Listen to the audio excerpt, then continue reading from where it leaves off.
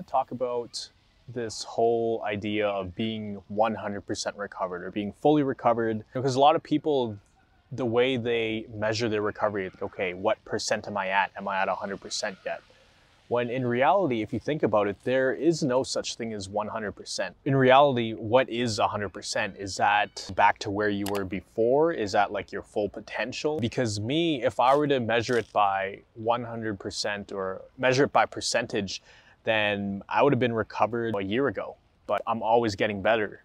The thing is, I don't think you realize how much more healthy you can be. A lot of people confuse 100% with where they were before they got sick.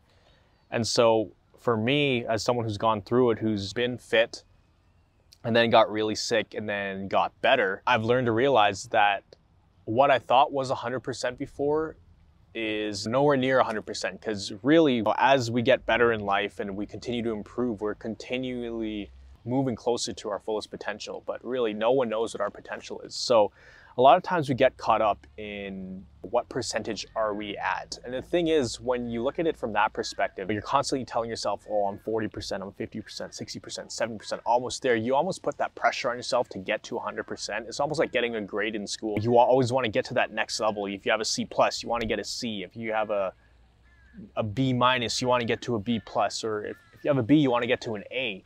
So it puts that pressure on you to want to get to 100%, when in reality, if you just take the time to go by how you feel versus by this number that you have in your head or this idea of what 100% is, you're going to be so much better off. You won't be tempted to rush the process, and you won't feel like you're lagging behind and not doing good enough, because who wants to be 40% or 50%? Not being at 100% implies that there's something wrong with you. And in reality, yeah, something could be wrong with you, but you don't want to look at yourself as like damaged goods or someone who's handicapped or at a disadvantage, because you're where you need to be right now. And I know it's hard to hear that, especially if you're someone who's been dealing with this for a long time and you feel like you're running in circles. Nobody wants to hear someone tell them you're where you need to be at right now. But where you are right now, it's teaching you things that you would never learn if you were never in this situation.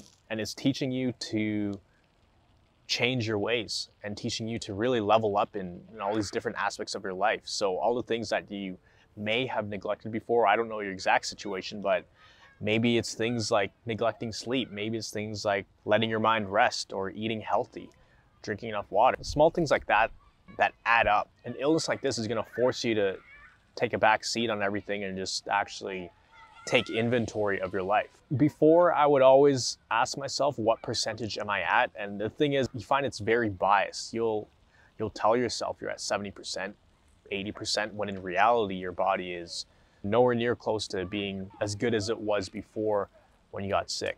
And let's think about it. There's no real benchmark, no real measure to say that you're 100%. Right now, I've been sick in the past for years. I've come out of it, gotten better, and I never thought that I would be able to do the things that I'm doing again. Back then, I would have thought that 100% means I can live a normal life again and just live like everybody else. Now, to me, I want to get to the next level. I want to be able to exercise more frequently and have more energy and be able to do even more things. Obviously, keeping my health in mind and not pushing the limits, because I've learned how bad that can get in the past if I push it a little too far. But you'll have this end goal in mind. And I think a way to reshift that thinking is, instead of having a set end goal, have a vision of an ideal future, but not something that's like set in stone, that's so solid. When you think of 100%, you think of arriving at a destination, when in reality, that destination is always moving. As you continue to get better,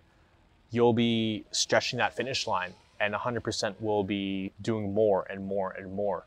So it's really finding where would you want your body to be at for you to feel like you're normal again. You know, for me, even before I was able to actually do all of these activities and live a quote unquote normal life, even on the way up during my recovery, I was having so many mental breakthroughs. It was great because it felt like I was doing everything again for the first time. There was no way I would have been that grateful if I wasn't that sick and that deep down in the hole.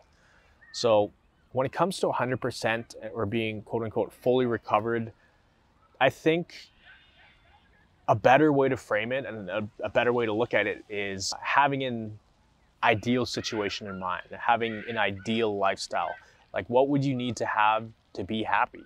And strive towards that broad picture of what you would like your life to be like. So that's something I found very helpful. And the thing is, it's also not linear too. When I was on my recovery journey before, I would think that I'm 40% and then 60% and then 80%, but then I'd go back down to 40, then 20. And it was like always up and down, up and down. So when I was thinking of it in terms of percentages or how close I was to fully recovered, I would find myself rushing the process. And it wasn't until I actually took a step back and been like, we're in this for the long term now. I've tried it. All these years I've been trying so hard. I've been trying to push past to 100% and push past to a full recovery, but recovery is something that you cannot rush. A lot of it starts with the language you speak to yourself with. Are you moving closer to your potential? Are you moving closer to the ideal life? And what do you need to do to get there? There are a lot of things that you may not want to do, like brain retraining exercises, doing the meditation, especially when you're feeling good. Even me right now, I neglect the meditation and tend to push it a little bit when it comes to sleep, or I'll go like 12 hours without eating, 12, 14, 16 hours without eating just because I'm so busy with work. But then I'll start getting hungry, then my body will feel weird. Even though I can do pretty much normal stuff now, I'll find myself feeling just a slight hint of a symptom, not even a symptom. It's really just like your body's feeling the discomfort, and then it kicks me back. It reminds me, like, remember what happened before? Obviously, you get sick over time like that, and I'm able to recognize those things a lot sooner. Now I'm able to do so much more than before. I think I'm just mumbling at this point, but I hope you get the point. Measuring your recovery in terms of percentage and fully recovered versus moving closer towards an ideal life. It's good to have some measurables in place. Things like, how far are you able to walk? How much more activity can you do during the week? Are you able to go out with your friends once a week, once a month, whatever it is? I think it's good to have these benchmarks and these milestones so that you can feel like you're actually making progress. When you think about it as in percentages or like in terms of fully recovered, it's almost like you envision this marathon, and let's say this is the start, this is the end. As you're going through this journey, you're gonna want to get to the end faster. But the thing is, the faster you want to get there, the faster you try to get there, then the more you actually set yourself back. It's all about building a very strong foundation. And it all starts with your mind. It starts with the brain retraining. Even just up until a year ago, I was feeling symptoms. That's all I want to say about that. Stay positive, stay motivated, try to stay on track and be patient during your recovery. That is going to help you if you learn to just not rush things and just be very patient. It's one of those skills that you're being forced to learn right now with something like this. You're being forced to be patient, and when you're not patient, your body makes you pay for it. As frustrating as it is, patience is a skill that is not only going to help you recover and be able to do more things in life, but it's going to help in so many other areas in life once you do get better.